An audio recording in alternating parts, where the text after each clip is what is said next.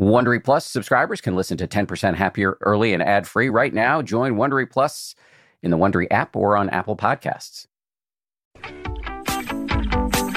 From ABC, this is the 10% Happier podcast.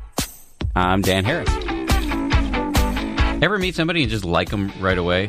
I feel that way about all my guests, but I really feel that way about Manoush Zomorodi, who is my guest this week. In fact, we're doing a swap. I'm on her podcast. She's on mine. Her podcast is called Note to Self. It's a huge podcast. It's all about technology, having a healthy relationship to technology. And she wrote a book called Bored and Brilliant. Subtitle is How Spacing Out Can Unlock Your Most Productive and Creative Self. And it's all about our relationship with technology and our sometimes unhealthy relationship with technology, which is a massive, massive issue. She's thought deeply about it, and as you will hear, I think we come at it from slightly different perspectives, but there's a lot of overlap in the Venn diagram, which we kind of suss out in the course of this discussion. So if you want to really go for it, listen to this and then go ahead and check out her podcast, which you should be listening to anyway, and maybe listen to the flip side of the conversation when she interviews me. So big thanks to Manoush for doing this. This was actually suggested by somebody on Twitter who happens to listen to both of our podcasts and thought it may be a case of like two great tastes that taste great together, if you remember that commercial. Anyway, I'm going to shut up. Here's Manoush. You and I have crossed paths, I think. We have? Yeah, I think so. Really?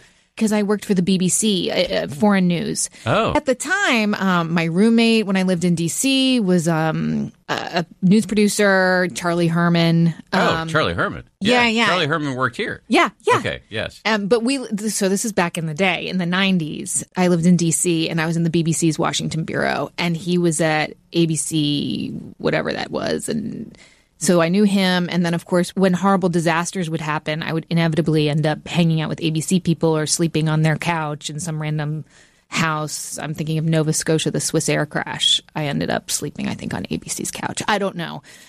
So when I read your book, the first one, 10% Happier, it really resonated with me because I knew exactly like those moments that you described as you were and really having an adrenaline rush when you were on the road, and the highs and the very big lows that come with foreign news gathering, really, like, that really struck me. Yeah. And I also have had a history of anxiety, so I was with you all the way through that book, all the way. I want to say good, but I'm like good question mark. Well, I mean, I don't want to put a positive sheen on anxiety, for example. No, but if it's brought the two of us to be sitting together on podcasts where I think we're helping people, understand their brains and technology and all the other things affecting them, then I say good, Dan. I'm going with good. Excellent. I'm going to add an exclamation point. So let me ask you the question I always ask everybody, which is, how did you get into meditation? Well, I don't know that I'm necessarily into meditation. Okay. I don't know what to call it. What do you call it? So I was thinking about it on the subway ride here. I did your 1-minute meditation as a sort of preparation to come here. And I think that for those of us who are slightly more resistant or who have struggled with it, obviously the second book of yours is the first thing that we should turn to. But I think that explaining it in a different way has helped me not be at war with my mind. And that is sort of what I discovered with my book and Boredom, that was an entry point for me to sort of settling down. Having said that, should I go into boredom is a very different thing that happens in your brain. So when you allow yourself to space out, when you're folding the laundry or walking to work or whatever you're doing, you ignite a network in your brain called the default mode. And in the default mode, that's actually where you do your most original thinking. You do creative problem solving. You also do something called autobiographical planning. This is where you look back at your life, you take note of the highs and lows, you build a personal narrative, and then you do what psychologists call perspective bias. You look into the future and you set new goals and figure out the steps to get there. So super important stuff that I sort of journeyed to find out about because I realized so many of us were looking at our phones instead of doing this sort of important looking at our lives. And then, of course, the inevitable question came up because meditation is something that people talk about a lot these days. And I think because of our technology is one of the reasons. I agree. Yeah. So, and so I wanted to understand how meditation was different than boredom. Now, of course, as you talk about on your show, there are so many different kinds of meditation. So the way I like to describe it to lay people is like in meditation, from what I understand, it's a not thinking thing, right? Whereas with boredom, you're going into mind wandering and you're actually not saying, don't let your mind wander. You're saying, let's watch and see where it goes. That can be to some very dark places, but it can also be very positive, what psychologists call positive constructive mind wandering, which is where you do what I was talking about, the good stuff, the creativity, the bigger problem solving, which you just cannot do if you are retweeting and posting and liking, etc. So I have a bunch of things to say about about all the questions you asked about well, I'm not going to do it actually. I'm working my way up to saying I'm not going to do it yet, which is all the questions about the overlap between boredom and meditation and the default mode. I have a bunch of things to say, but I want to pull the story out of you a little bit about. Because you got interested in boredom for some really good and interesting reasons. Yes. Can you just tell me the backstory to that? Yeah. Well, it's a personal moment of failure, as you describe your own personal moment. So for me, it was I'm such a type A person. I was like the podcast. This was like in 2014. It was doing well. Tell everybody what Note to Self is. By the way, hello. Yeah. So I host a podcast called Note to Self. Its origins are in New York Public Radio. It comes from WNYC Studios. And we sort of started out as a small on-air segment about New York's burgeoning tech economy. But really what I quickly learned, and this was in 2014, was that people didn't need another place to get tech news. What they needed was a place to be guided through this transformation of every social structure in our lives, from how we find love to how we parent to how we meet people, how we work, where we work. Technology is upending every single sort of thing that we've taken for granted, including how our brains work.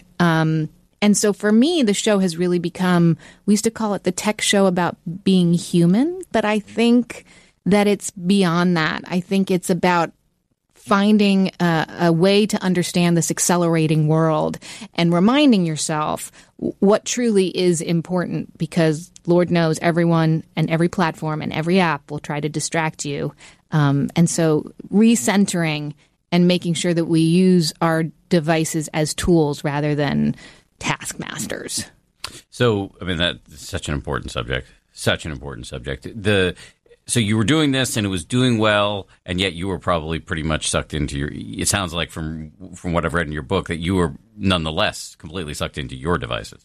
Oh, completely and utterly. Yes. So, but I didn't I thought, well, I'm a tech reporter. That's what I'm supposed to be doing, right? Like, you got to do the drugs that you're dealing, I guess. In any case, I sat down to sort of think of big ideas for the show, and I had this moment of panic. Like there was like nothing upstairs. Like I've generally been a very good problem solver, and there was a sense that there was like sand in my brain. And I thought back, like when had I had my best ideas in the past? And it was such a cliche. It was like staring out the window while I was on a long car ride or waiting in line to get my latte. And now I realize that every little crack in my life, those little moments of waiting for the subway to come or waiting to pick up my kids was always filled with information, or my phone, or swiping, or letting someone know where I was, or checking something. And it made me realize that I had not been bored potentially in years, actually. And so I really wanted to know. I was like, well, what actually happens in our brain when we get bored? Or I guess more importantly, what could be happening to us if we never get bored? Like what would happen if we got rid of this human state entirely? Because that's what it seems like we're doing. But there was more to it. I mean, you actually had a lot going on at the time. You had a new baby, and oh yeah. Well, it's like I see the sort of how my Well, my son and the iPhone were actually born the same month in 2007, but I did not get a smartphone till 2009. It's hard to imagine that, but back in the day, people were like, "Oh, what is this iPhone thing?" Let the early adopters, I was like that. Were you? Yeah. It took me a little while. Did it? When did you first get a smartphone? Probably around 2009. Around 2009, yeah. right? Well, I had a BlackBerry. Yeah, of course. That doesn't really count. No, because no, it doesn't count. I mean, there were crackberries, of course, but it was different. And I will say, do you have kids? I have one kid. How old's your kid? He's going to be 3 soon. Okay, so you know how hard it can be those first years. Like, oh, yeah. It's tough. Yeah, it's really tough. And I had a really colicky baby, like a miserable baby who would only sleep when I was pushing the stroller, like only. So I was walking 15 miles a day. Wow. Yeah, it was crazy. It was awful. And, you couldn't stop because then he'd wake up and just bad cycle. And I didn't have a phone, like a smartphone. I had my flip phone. But so I just walked and thought and walked and thought. And at first it was really uncomfortable. And then it took me a couple weeks to get to a place where I realize now that the reason I'm sitting here talking to you is because what I was planning at that time. I really was taking stock of what the hell are we doing on this planet? What's going to make me feel like I've done the best I can for this little baby who won't sleep, really taking the bigger picture and not sort of letting everyone know about my every little move or being reactive to things. It was very, very solitary. And that led you to the big idea for the show? Or eventually. It took a while, but yeah. So where the stuff with your son, what was the chronological relationship? So, let's see. So 2007, iPhone born, colicky baby. Then speed ahead. Well, there's another baby in there. God bless her. And then 2014, I'm at this point where all the walking has turned into this podcast. I have my own show. That's pretty cool. I have 2 kids. I have my own show. It's all happening. And then I have this crisis of creativity. Gotcha. Okay. Yeah. Okay. And me. So what did you and the aha part of the crisis was, boredom. There's something to that. Maybe. I wasn't sure. I didn't really know. There wasn't a ton of research out there about boredom. And it turns out this is just a few years ago that researchers had just started to understand what happens in the brain. And we are at actually a very crucial moment in neuroscience, well, with many things, but with particularly understanding the science of mind wandering. And so that made sense to me as I started interviewing people. One person told me, we have found that the more fatigued you are, the more likely you are to check Facebook. And I was like, well, that makes total sense. I see it in my own behavior, that you're just looking for an easy dopamine hit. Totally. Jonesing at the end of the day, that moment when you're swiping and you're not even reading what is going by. Yeah. Ding, ding, ding, ding, ding. Yeah. You're exhausted. Your brain is tired. And it is crackalicious. Yeah. So the more I learned about it, and that's the beauty of podcasting, right? Is I said to my audience, I was like, are you guys feeling a little weird, not sure what's going on with your brain? Would you be interested in taking a week? What if we tried a week of little small behavior changes and we saw if we changed the way we used our phones, if we introduced a little bit more boredom into moments in our lives, if that jumpstarts our creativity, if we find that it actually is effective. And so in 2015, we did this 1 week, and I had assumed that a couple hundred people would sign up to do this weirdo experiment with me. But 20,000 people signed up. Yeah, wow. In 2 days, I was like, oh, this is a thing. Yeah. People are feeling this. Yeah. And I am so not a special snowflake. Everyone is going through this. So we did this experiment where every morning you woke up and you got a mini podcast that explained some of the design of the technology, the neuroscience, and you got a corresponding newsletter which laid out your sort of challenge for the day, a behavior tweak to try. And then irony of all ironies, but you have an app, you understand. We also partnered with apps that measured your actual time on your phone and also how many pickups. Because I'm not on my phone a lot, but I'm a checker. Yeah. A lot of checking. Yeah. And, we found that it worked. It was quite extraordinary. Like, we had classrooms do it across the country. We had offices do it. Lots of therapists did it with their clients. And we heard of people, finishing big projects like their thesis. Finally, kids who told me that they didn't think they were smart, but now they realize that like school isn't as hard as they thought it was. Other people who came up with problems, ways to solve problems at work. And also I think, Dan, more than just like, the productivity side, it was a sense of, I like my life better like this. Like there was a guy, Liam, one of the things we asked people to do was to take the app that was driving you crazy off your phone. The one that like gave you like twitchy thumb, And this guy was like, I'm taking off all the social media off my phone. None of it. And he got back a week later. He's like, I just feel calmer. I feel more relaxed. My life is more contemplative. It's quieter. And I am good with that. So fast forward to sitting here and the book version is out. I went and did a lot more research and a lot more interviews and put together the book. And I reached out to some of the original people who had done the project. And Liam got back in touch. And he said, I never put the apps back on my phone. Interesting. Like that. This is my new life. And I don't. And now when he wants to go on Facebook, it's not like he quit. He sits down at his laptop. He does it for 20 minutes. And then he logs out and he's done. And it feels good. What about you? Yeah. So that's a good question. I struggle with this. I mean, I wrote a freaking book about it and I still struggle with it. And I think, as someone who understands a lot of the ways that these things have been built and how our brains operate, the fact that I still have trouble really says, I think, what I don't want to use the word crisis because I don't like to be alarmist. I like to be very positive. But what a juncture we are at. And I think to me, earlier, a few weeks ago, we had Facebook, Google, Twitter sitting on Capitol Hill testifying to the Senate Intelligence Committee. We are at this moment where 2 years ago, this seemed like a weird kind of fringy experiment, but it's really become mainstream that people are starting to question their relationship that they have with their technology. They're also starting to question the people and understanding that there are humans behind these algorithms and that we have to start holding them accountable, holding them to ethical standards, making sure that the tech is used for good and not just for the bottom line. So many things to ask you about there. So let's just start though with what did you learn about good tech hygiene? What are the what are the best practices? Well, what shocked me was that people assume you get your phone like this, it's preloaded with these apps. That's what you do.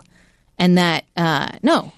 Notifications. I could not believe how many people just leave their notifications on. When they download an app, they just say automatically, well, first of all, they sign the terms of service without, look, don't bother reading the terms of service. Just assume that they're taking your privacy. We can talk about that another day. But they also leave all the notifications on. So this idea that you are being pinged all day long and you kind of think that that's what being a modern person is, which is just ridiculous. So we asked people, for example, and they sound kind of silly, but we asked people to keep their phone in their pocket while they were in transit or in their bag. And the idea being that so for one woman, she's a stay-at-home mom. She's like, well, I'm not really in transit. The most I'm doing is like walking from the couch where I'm nursing to the kitchen. And we were like, that counts. Try not to take your phone with you. And she was like, that won't be hard. It was really hard. She had a really hard time not constantly checking. And that's why we asked people to download these apps that measured, because what we realized was that it has become a reflex, right? That we don't even know that we are looking. So for me, I'll give myself as an example. I figured I was checking my phone like 30 times a day, but the app told me I was checking between 90 and 100 times a day.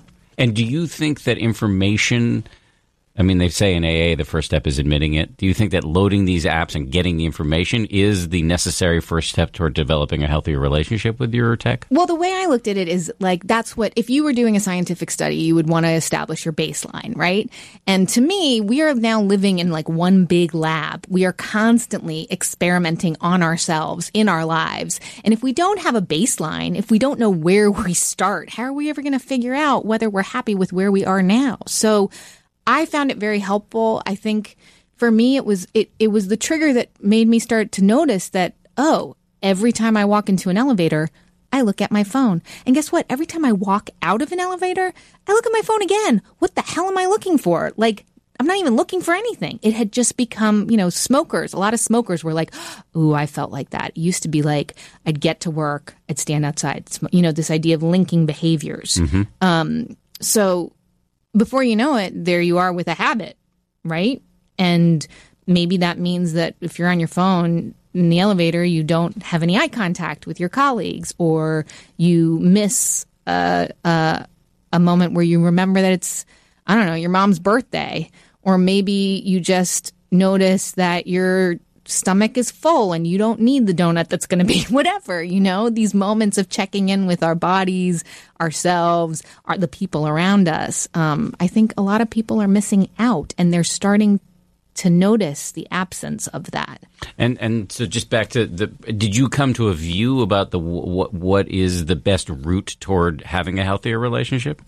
The view that I come to annoyed some people. I think what I learned that first week was that whenever someone said, well, I don't know, am I doing it right? Did I do the challenge right? Did I do what you wanted me to do? And I would say, well, only you know, like whether it was the right amount. See why it's annoying, but it's unavoidable. It is unavoidable. And so in the book, I'm much more specific because I realize that that's what people want. They want specific instructions. They want to know when they get a gold star, right? Like when they've done it right. But the message remains the same. What is right for my 73-year-old mom is not going to feel right for a 16-year-old. My mom takes 2 photos a year. A 16-year-old, on the average, who knows? The average American spends 11 hours in front of a screen. That's average, though, right? So we have to, whatever demographic you are, whatever age group, gender, everyone has their own right amount. And I think that amount is as personal as what your home screen looks. Your home screen, Dan Harris's home screen, is just right for Dan Harris. Mine is just right for me. And tech has personalized the experience to the point where I think we have to personalize our own ways of using it. And there's not a one size fits all. What do you end up recommending in the book? So what we do is we go through the different ideas that we tried out in the book. So for another one, so that was the physical connection, this idea of getting it off your body. I was feeling like I couldn't distinguish the difference between my phone vibrating and my stomach growling. Like there starts to be this real physical attachment that we have. It's kind of insane. Yeah. It's like happened. A version of the singularity. Yes. Yeah, completely. Yeah, exactly. So another one we did was we looked specifically at this idea of how photography has changed the way we use our memory. So we asked you to try one day of not taking any photos. And there's very interesting research that, some of us, look, it makes sense if you are parking in some crazy parking garage and you're like, wait, I'm never going to remember where I'm parked. You take a photo, right? I never think to do that. A lot of people do, actually. That's a good idea. I know, it's a good idea. Yeah. But, okay, let's say that you're parking in the garage of a wonderful museum. And then you go in and you're like, this is amazing. I'm going to take a picture of that. And, oh my God, look at that. Let me take a picture. That's what we do, right? Well, there's research that goes to show that when you do that, you are outsourcing your memory to your phone. That actually your recollection, it's not just about being in the moment. It's that you don't actually remember ever having been in the moment. So there's the right time to take a photo, and there's the maybe don't take a photo time. And so if we can just, it's this little, I don't even know, it's like less than a second. It's this little smidge of a moment where you decide to get your phone out or don't get your phone out, to tap it or not tap it, to respond or not respond, to react and be angry or favorite. Like maybe just ask yourself, do I need this? Is this going to help me? Am I having a good experience that doesn't need to be captured? And if you do, then okay, so stop. And I'm not saying like bad, put your phone away. No. Because if you decide, no, this is a beautiful moment and I do want to take a picture and I want to look at this later or send it to someone and share it with them because I want to tell them about what I experienced, then by all means, go ahead. This is not a detox at all. This is about finding better ways to use the technology. It's not a binary. It's not on or off. And I think some people think, oh, I'm dying for that week in the woods with the phone away. And no, you have to live with this stuff. And it does improve our lives, but we need to be smarter about it. I agree wholeheartedly. So what about, you talked about having some wisdom around when to take pictures and when not. What about the reach? The sort of, I don't know what I'm looking for, but I'm grabbing my phone because I need something. What's your advice about managing that? Well, so we're kind of strict about that. One of the other things was usually people are reaching for the same thing over and over again, we found. So for me, again, I'm always willing to use myself as a guinea pig. I have a game called Two Dots. Do you know this game, Dan? Well, I heard you mention in the book. But okay, so that was my thing. That was my scotch and soda at the end of the day, you know?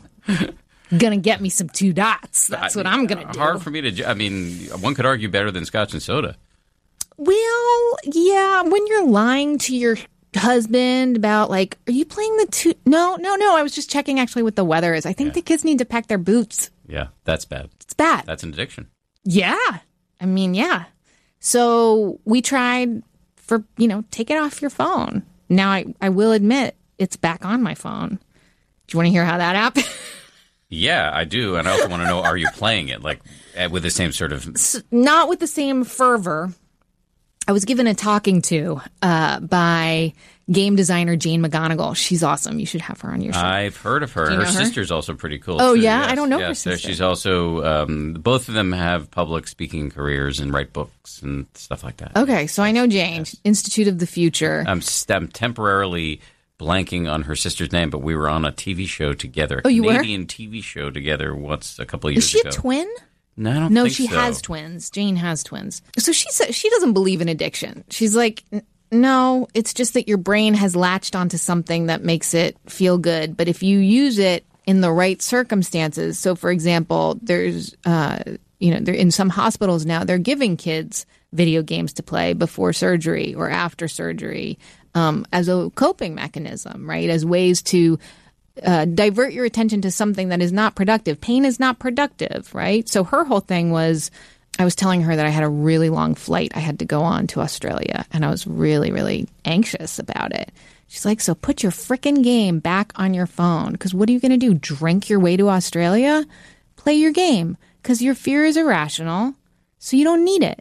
Play your game. I'm not anti-game. When I said I thought it was an addiction before, I don't think, what do I know whether it's an addiction, just to be clear, but I'm definitely not anti-game. I'm just anti-unhealthy use of anything. Precisely. I mean, it's, for some people, that could be something else. Drinking. Exactly. Scotch and soda. Yeah. And I think the difference is, though, there's something called alcoholism, and we talk in society, there's laws around it, right? You can't buy it until you're 21, and you will get cut off by the stewardess, and there's a discussion around what is a healthy use of alcohol, or, if you enjoy a glass of wine at dinner, that's fine, not more than so many. But what we're doing is we are giving very powerful tools to brains that are not fully formed. 13-year-olds can't have a moment of like, is this app serving me right now? Or is it acting as a, neurological tool, So for me, it's about explaining some of the design elements. Snapchat, for example, one of the people in my book is Tristan Harris. He's a technologist turned ethicist. And he sort of talked me through how Snapchat has something called streaks. You know what a streak is? Is that like a usage metric? Yes, exactly. Well, what it is let's say you and I are 16. I know it's a stretch, but and I say, Dan, let's 30 years since yeah, that right. happened. So let's start a streak. So tomorrow I send you a selfie and you send me a selfie, and we try to keep the streak up for as many consecutive days as possible. It means that our friendship is strong. It means we also get points. We get emoji trophies. And now it's turned into a thing in high schools and younger kids where if you break the streak, it means that your friendship is over. It is like a serious issue. Wow. And so if you explain to a kid like, well, okay, so Snapchat went public in 2017, and one of the metrics that they are valued by is how many check-ins a day a user has. So it behooves them to build ways of getting you to come back consistently, multiple times a day, every day. That is the metric by which their company is valued. That is their stock price. It's your habit. So I think it's kind of like saying like, so just so you know, this is how the sausage is made. Just so you know what's in your hot dog. If you still want to eat it, enjoy. If you're a little grossed out or you're like, actually, I'm only going to have a hot dog like when I go to a ball game, that's cool too. That's Does it work when you explain that to people, you think? Oh, yeah. It does. Oh, yeah. Kids. Oh, yeah. Audible lets you enjoy all your audio entertainment in one app. You'll always find the best of what you love or something new to discover. They offer an incredible selection of audiobooks across every genre, from bestsellers and new releases to celebrity memoirs, mysteries and thrillers, motivation, wellness, business, and more. Audible is the destination for thrilling audio entertainment with highly anticipated new releases and next listen recommendations for every type of thriller listener. The selection over on Audible when it comes to true crime, mystery, and thriller is quite extensive. They've got John Grisham, tons of stuff by Stephen King, David Baldacci. My favorite that I've checked out recently in the crime fiction genre is called Age of Vice. It's by Deepti Kapoor. It came out not long ago. Not only is it thrilling and very, very plotty, but it's also written incredibly well. It's truly literature. Deepti Kapoor is a force of nature as a writer. Age of Vice, it takes you into the underworld in New Delhi in India. I absolutely loved that one. As an Audible member, you can choose one title a month to keep from the entire catalog, including the latest bestsellers and new releases. New members can try Audible free for 30 days. Visit audible.com/10% or text 10% to 500-500. That's audible.com/10% or text 10% to 500-500 to try Audible free for 30 days. Audible.com/10%. The Taste the Mediterranean sales event is going on now through March 19th at Whole Foods Market. It's a store-wide event packed with flavor. My family and I are regulars at Whole Foods Market. We've got one, I think, less than a mile and a half away from our house. This Taste the Mediterranean thing sounds pretty cool. They've got Mediterranean-inspired flavors. You can save on Parmigiano Reggiano, charcuterie, and ground lamb. They've got delectable seafood choices. You can save on whole branzini and sustainable wild-caught sockeye salmon, which is a regular feature at our dinners in this house. My son loves that salmon from Whole Foods. And I'd be remiss if I didn't point out all of the 365 by Whole Foods Market products. Stock up on wallet-happy Mediterranean essentials like feta cheese crumbles, whole wheat pita pockets, and more. I am constantly consuming these 365 products, including the raw cashews, which I snack on all the time. We love the 365 sea salt and pepper.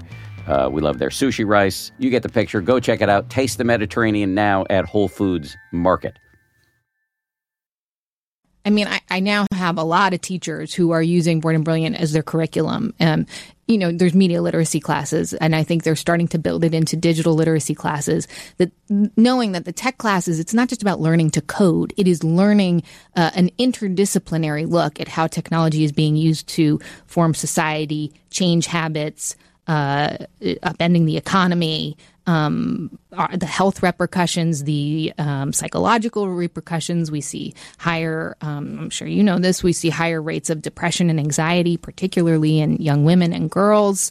Many people say that it's related, researchers relate that to social media use and representation of girls and women online. we have to have a holistic conversation about it. I don't want it to go away. I love my phone. It's in my bag right now. But I think it's more powerful than we were led to believe. You talked about earlier, there was a moment when I said I have a million questions because you like said a paragraph's worth of things that I wanted to follow up on and was unable to do through all at once. But one of the things you said was about sort of understanding design and then instituting ethical standards. Yes. But say more about that. Is that even possible?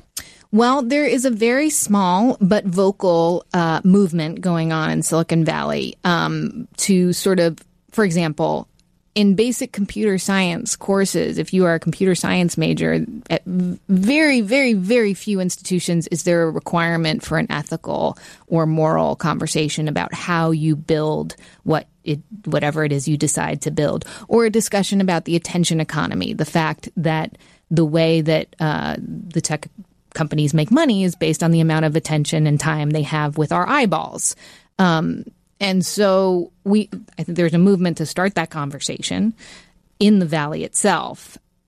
I am not of the Valley. I think people relate to me because I'm kind of the every woman, right? And so to me, going around on my book tour, stopping at all these cities and talking to people about their everyday experience where they feel overloaded or overwhelmed or unmoored, and relating that back to the sort of systems that have been set up around it is very important to tell them, to validate what they're feeling. If they feel overwhelmed, for example, just now on the way to come see you, I got an email from a Marine stationed in Okinawa saying that he was experiencing a lot of the things that I talked about in his family, but that he was very concerned about some of the younger Marines or people on his squadron, whatever they're called, their ability to concentrate. Very important in their job, right?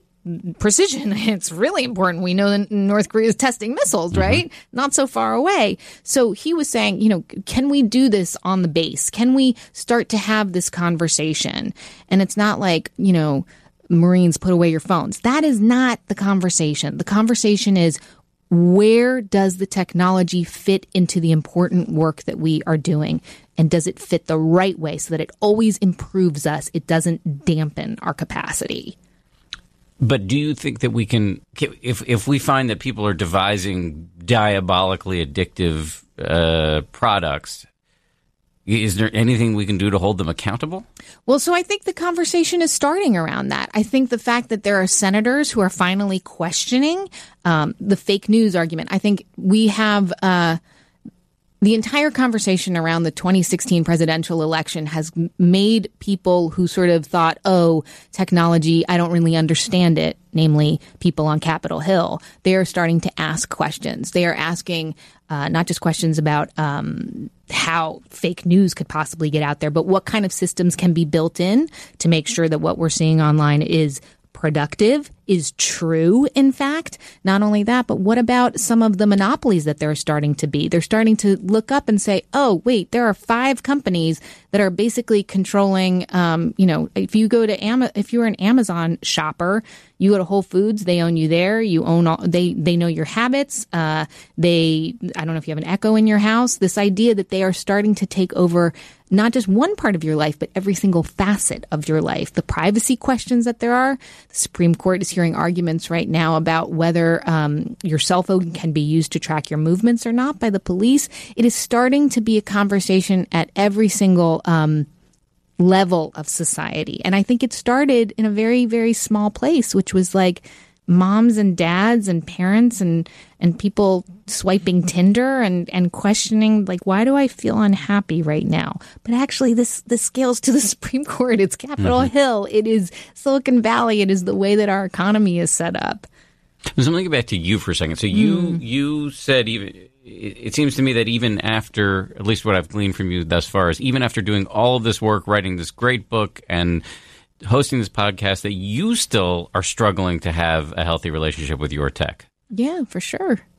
And I think part what does of that say about how doable this is? Well, it says less about me and more about the expectations that we've created in society. I don't think that this can be simply a personal, it's not just self-help. This is about creating a culture, communities, societies where time is valued more than responsiveness. I mean, what I think is that we've started to confuse productivity with responsiveness. We think because, I can let my team know, like, I'm on my way back from seeing Dan Harris up at ABC. Like, no, okay, they don't need to know that. You're not, I'm keeping my team up to date. We're constantly talking. We're constantly checking in with people. We're updating what's on your mind. Twitter wants to know. Facebook's like, what are you doing? My team is on Slack saying, hey, are you close? This constant updating, as opposed to saying, how do I want to use my time right now? And prioritizing. I think what it comes down to is self-regulation, asking yourself, how to use your devices, but also culturally setting expectations. So one of the other things we asked people to do was to take a vacation. We all set out of office, you go away for the holidays, you set an out of office email response. What if you set that up for 1 hour every day and just said, hey, like I'm not available from 10 to 11, but I'll get back to you. But the key is to say, I will get back to you at 11 when I log back on, to reset the expectation. So you honed in as a corrective to all this on boredom. Can you rhapsodize a little bit about the upside of boredom? Well, it's funny, Dan, because people were really weird when I wanted to use the word boredom. They were like, oh, God, couldn't you use something a little more positive, like daydreaming or spacing out? And I was like, no, it needs to be boredom, because boredom is painful. And it was interesting. Like, there'd be some people who are like, oh, I totally know what you're talking about. It's when I mow the lawn on Sundays and I can't do anything else. It's so loud and it's so boring. But then about 10 minutes in, I start to think about something. Mm-hmm. And then I had a teenager who said to me, I really don't like this. It feels super weird. I've never experienced this feeling before. And I was like, yes, so that's boredom. That was my whole childhood. Yeah, right. Exactly. But I think you and I are this weird last sort of decade of people who, remember talking on the phone for 3 hours and then hanging it back on the wall. Or I saw a great tweet, ironically, today from my friend Michael Crowley, who's a Politico writer, and he was replying to somebody who put out into the Twitter sphere, what kind of story do you have that proves you're old? And he said, making a phone call to find out what time it is. Remember that? Calling time? That's a good one. I hadn't remembered that. Oh, I forgot that was a thing. I used to do that a lot. Yeah. Oh, I totally remember that, actually. I saw a good tweet that said, Twitter has this weird ability to make the small things seem important and the important things seem very trivial. Yes. I was like, wow. Yeah, that is true. That is so true. So you want to solve this, don't you, Dan? You're like, well, how are we going to fix it? What can we do? No. I know it's not. I actually think you said the right thing right at the beginning, which is this is not science; it's art, and it's about just figuring out titrating it for yourself. Everybody's going to have to figure these things out for themselves. I know that's kind of, you said it's annoying. It is annoying, but it's probably just true. We the suggestions and tweaks you're giving us are all useful, and we should try them. But ultimately, the decision is going to be ours. The lab is in our own mind. Now, I asked you at the beginning. Unless, though, I would like to point out, unless there is a consumer backlash, which could be coming, I think. It's interesting. I don't know how much I can say about this, but I spent some time talking to some tech executives recently at a major company. And I got the sense that there's concern about this. So I was talking to my 13-year-old neighbor the other day. She got her phone, to write a passage. I was like, oh, what are you going to do? Be on Instagram? Trying to be cool. And she just looked at me and she was like, only losers are on their phones all weekend. And I was like, oh, wow. Well, that is interesting. If there we've changed how we feel about wearing seatbelts. Hard to believe 15 years ago that you couldn't smoke in a bar in New York City. That would have been an outrage. And like 2 years later, nobody wanted to stink when they came home at the end of the evening. No, it was a big deal when Bloomberg people were pissed at him when he did that. Yeah. So I don't know. And I think time has compressed, right? The way a 19-year-old uses their technology is very different than the way a 13-year-old. It's interesting. So I'm curious. Watch that space. Look to see where it is so not cool to be posting on the weekends. Wow. That's really, really, really interesting. What I was trying to get at before is when I asked you whether you meditate or you're into meditation, you said you don't know that you are. Say more about that. Well, so I think meditation has always been very aspirational to me. I love this. This is the subject of the book that I've just written, which is like trying to figure out why. Because I think it's aspirational for a lot of people. Yes. It's gone from being ridiculous to being aspirational. Yeah. But people have the aspiration and yet aren't doing it. And my question is why? Did you notice I started fidgeting when I said that, by the way? I started like moving around in my chair. I got to this point where I think I had tried so many times that I decided I was going to save it for my 50s. I don't know why I decided that. I was like, when I'm in my 50s, I will learn to meditate. I can't do it while I have kids. I can't do it while I'm, hopefully at the peak of my career, trying to cram it all in every day. I think the peak is yet to come. I hope you're right. I think, I have seen what happens to most women who are of a certain age where do they go, Dan? Where do the older women in the newsroom go? The business isn't super kind to older men either, just for the record. But it is especially cruel to older women. I agree. And it's not just this business. It's every business. Yeah. That's the truth. And we're at a really, I think, potentially very healthy moment in our society where we're starting to look not just at sexual harassment and assault, but sexism. Mm-hmm. And this is a thing that my wife and I talk about all the time. What's She's her a doctor. Take? Yeah. It's just in medicine in particular, and my mother's a doctor as well, the system was set up by men for men.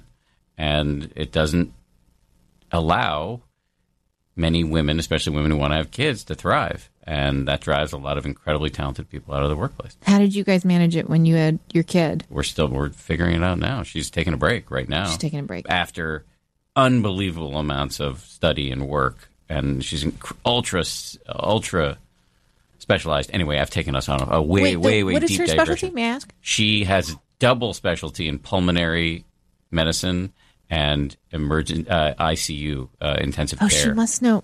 A very dear friend of mine at the UC San Diego is also an ER pulmonary specialist, surgery. So not ER, it's intensive care. So that's like the ICU. You get to the ER and you're really, really not in a good situation. They send you to intensive care. But Same thing. Yeah. So it's super specialized. Yes. Yeah. But a long way of saying yes, the media is tough on it's hard. It's a hard place to be to have longevity, no question about it. But I think podcasting may be different. It feels different than when I was doing TV. That's for sure. I mean, I don't know. That's a lame reason to be in podcasting, isn't it? Because no one can see how old I am. But I don't think that's why you're in podcasting. I think it's a ancillary benefit, not the reason to get into it. Maybe. But anyway, I don't think you need to wait to your 50s to meditate. Okay, yeah, let's get back to that. Oh, my God, so all over the place. Tech brain. No kidding. So I think what was the most ludicrous was when I started seeing that I'd written learn to meditate on my to-do list, which is absurd. No. Isn't it? No. You think it's okay to schedule it? Yeah. Should I just do that? Yeah. Why not? So I've spent a lot of time the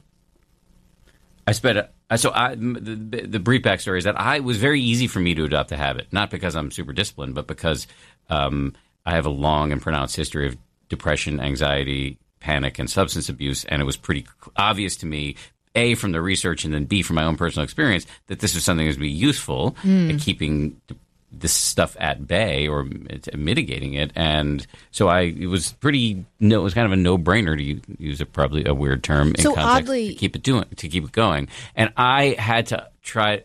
When I wrote 10% Happier, I thought, everybody who reads this will start to meditate. My own wife, who basically edited the book, didn't meditate until recently. And so I had to do a reckoning with, like, why is it that people aren't doing this thing that everybody now knows is good for them, and it doesn't involve a lot of the things that people feared, like, you don't have to join a cult or anything like that. I like that, though, that it's prescriptive in a way. Yeah. I mean, I don't know. I've read your book, and I don't know why I didn't think of it that way, as like, oh, I go to the gym, because I want to stay strong, because otherwise my back hurts. I need to meditate because otherwise I'm kind of a panicky nightmare. Yes. Yeah. All I know is I am often looking for quiet. I desperately seek nature, and I want to have it in my kids' life as well. And I think the closest I get to it is I did it in the name of boredom, but perhaps I am doing it in the name of meditation. Is I go running without listening to anything. That's a big one. That's hard to do. It's really yes. hard. So I want to get into the issue of boredom versus mindfulness. So I'm not anti-boredom at all in the way that you discuss it. But it's interesting to me. I'm trying to organize my thoughts here. That you talked about the default mode network, and you talked about it in a kind of positive way. That when we're not sort of we're not totally distracted by tech. We're not engaged in the motion of swiping and searching and replying. That then we can revert to what's called the default mode. And you talked about it, again, in a positive way, but in meditation circles, the default mode is often talked about in a very negative way, which is that when we are not paying attention to our actual lives, when we're not engaged in in something that we have to focus on, like an enlivening conversation with another human being, creative work, tasting our food, then we tend to revert to this default mode, which is mostly me, often very negative, and ruminative and repetitive. And yes, all these good things can come out of it. We need the default mode, otherwise we wouldn't have skyscrapers and irrigation systems and piano sonatas. But that is kind of the beautiful tip of the iceberg. But everything below the water is often kind of pretty nasty and repetitive. That's generally the logic you hear coming out of this group of neuroscientists known as contemplative neuroscientists who study what meditation does. And they show that meditation can knock you out of the default mode and into not what happens when you're on tech, but instead what happens when you are really into a beautiful piece of music or you're really focused on what's happening right now. So to me, there's an interesting tension between the boredom that you are extolling and mindfulness, which is kind of a and I think there's room for both. I think I'm not anti-daydreaming, mind-wandering, constructive boredom. I think we need those things. You can't be mindful all the time. We didn't evolve for that. Right. But it is a really useful skill to have and to build. I think you're totally right about that. I feel like it's like mindfulness and mind wandering, which is what I'm talking about, are like kind of salt and pepper, right? Like things taste best when you are able to have a little bit of both. You don't want too much of either of them. Yeah. I find that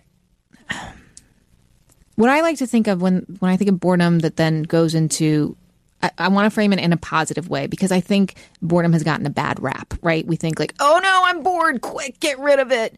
But actually, if we frame it in a positive way, if we explain that, yes, the default mode does absolutely, all the experts that I spoke to were like, there's the dysphoric element, as you said, the, oh, shoot, I wish I had told Dan about this amazing moment I had and I'll, kill myself, or that, oh, my book got this one bad review and I can't shake it. Okay. But if I find that once you name it, that's an incredibly powerful thing. Oh, I'm in the default mode and I'm in a ruminating stage. Let's not do that. Let's see if I can use this time that I have to allow my mind to wander to a good place. And when I think of mind wandering, it's like with mindfulness, you talk about it. With mindfulness, I think people talk about in the moment, right? With mind wandering, I think of it as time travel. Like that you're remembering things and you're allowing yourself to go back in time to relive moments, to think through things. And then you're going into the future and you are visualizing what it could look like and parsing out the tiny details to figure out how to make it so. Can you actually do those things, that's where I think mindfulness comes in. I think that the salt and pepper thing is really nice. We in the mindfulness community tend to run down boredom from a different side. When you're talking about boredom in the pejorative, you're talking about people who are so addicted to their technology they can't abide the thought of not having stimulation. Correct. Like that study, there was a study a couple of years ago that put people in a room with Yes. nothing to do. The only thing in the room was a machine that would give you an electric shock. Dr. Wilson, University of Virginia. That's Yes. exactly right. And people ended up shocking themselves because they would rather have pain than no stimulation. So that's a denigration of boredom from one side. In the mindfulness community, we denigrate boredom as a lack of attention. That something is boring to you. Often your breath in meditation is boring to you because you're actually not really committed to it. And I agree with that put down of boredom from our side, the mindfulness side. But I also think there is absolutely something to be said for daydreaming and mind wandering. And often we in the mindfulness community are criticized for being kind of like the nanny state of the mind. Like you always have to be paying attention. And by the way, I borrowed that term from a friend of mine, I like that. Barry Boyce. And that critique is right. We can't expect you to be mindful all the time, and the injunction to do so is just super, super annoying. I think the salt and pepper thing is really nice that you should develop the skill to be mindful because so much of what we do when we're mind wandering is negative and self-referential and repetitive. But you can then do what you just described, which is the triple, Lindy, which is to mindfully mind wander, which is to notice, Yes. Oh, yeah, okay, my mind wandering right now is ridiculous and useless. Let me mind wander about something more constructive. Yes. I think that's exactly right. What I find interesting is that we're having this conversation at all, because when I do speak to some older people, they're kind of flummoxed. The meditation thing, I think, the time had... When did meditation sort of like really kick off in this country? 2000, I think it's... So I got into it in like 2009, and as I often like to say, it was the first time in my life I've ever been ahead of a trend. And it was total happenstance. I just kind of stumbled upon it for a whole bunch of reasons. I would say it started to get cooler in the early 2010s when you started to see big celebrities doing it and athletes and scientists, et cetera, et cetera. And it's just been building steadily since then. So at the risk of sounding insane, I this think... is good. You're in a safe place. Okay, thank you for that. Now it's normal, right? Yes. Meditation's kind of like, oh, I got to go to my yoga class. Some of them are less meditative than others, obviously. But, yoga is normal. Meditation is something that we expect ourselves to do. We also order our groceries online and we do all of these things. And it's almost like, I think, I'll call it mind wandering. We'll leave boredom out of it because it is controversial. But the mind wandering thing, I think, is about 5 years behind what you're saying. And I'll give you an example. I did a TED Talk earlier this year. Boy, could I have used meditation. I should have. Actually, I did use some of it. Okay, now that I'm thinking about it. In any case, though, they were like, so wait a minute. There was this moment where the producer was like, so your TED Talk is basically telling people that they need to think? I was like, yep. And she's like, and you're finding that people need to hear this? I was like, yes. That is where we are right now. We are so hyper saturated with information and stimuli, all kinds of stimuli, physical, mental, psychological, that we're on the fritz. So back to the salt and pepper, a little bit of meditation, a little bit of letting yourself think about the things that you are consuming. That, I think, is where we need to get to. That's a beautiful place to leave it. Let's go into what I have started calling the plug zone. Oh, okay, yeah. Let's just plug the hell out of everything you got. Like, just give it to me. Okay. So, after this conversation, how dirty do I feel saying, you can find me On Twitter, I'm at Manoush Z. My website But is... we're not saying don't use social media. No, we're just not. saying That's use it with some wisdom. Use it with wisdom. Only contact me if you've thought about what you're going to say beforehand. So I'm at Manoush Z on Twitter. I do love talking to people. You can email me or get in touch. I'm at manoushz.com. My book is called Bored and Brilliant. It's wherever good books are sold. Maybe, wouldn't that be cool if they were like, you bought Bored and Brilliant? Maybe you're interested in Dan Harris's book. I would like that. That would be great. Yes. That'd be really cool. Salt and Pepper Books. Yeah. We should have a dinner party. The podcast is called Note to Self. It's at notetoselfradio.org. Hugely popular. Yeah. Hugely popular. We have a lot People of love fun. Yeah, it's good. And meditation is a recurring theme that we talk about for sure.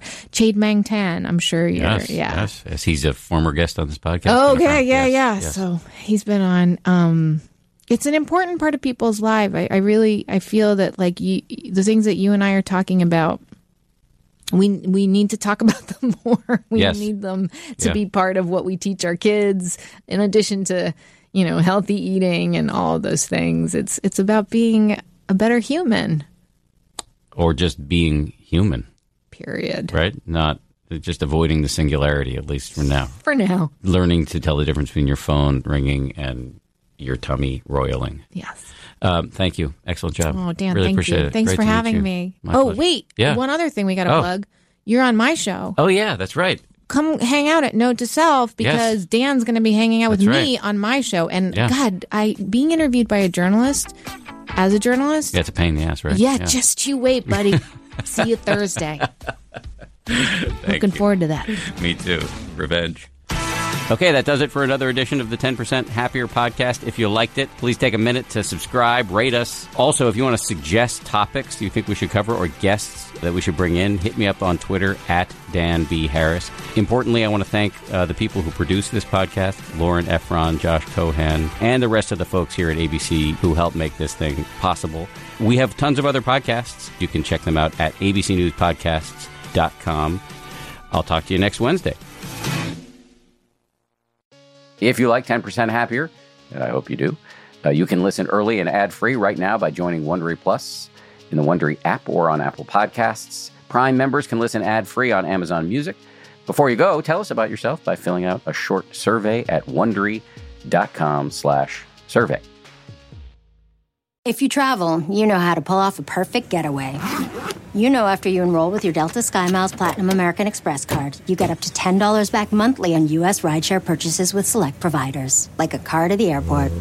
You know which remote retreats have the best herbal baths, and where the Wi-Fi password is rarely used, because you're the escape artist. It's why you're a Delta SkyMiles Platinum American Express card member. If you travel, you know. Terms apply. Purchases must be on card. Visit go.amex/you-know. The early 2000s was a breeding ground for bad reality competition series. From shows like Kid Nation, CBS's weird Lord of the Flies style social experiment that took 40 kids to live by themselves in a ghost town, to The Swan, a horrifying concept where women spent months undergoing a physical transformation and then were made to compete in a beauty pageant.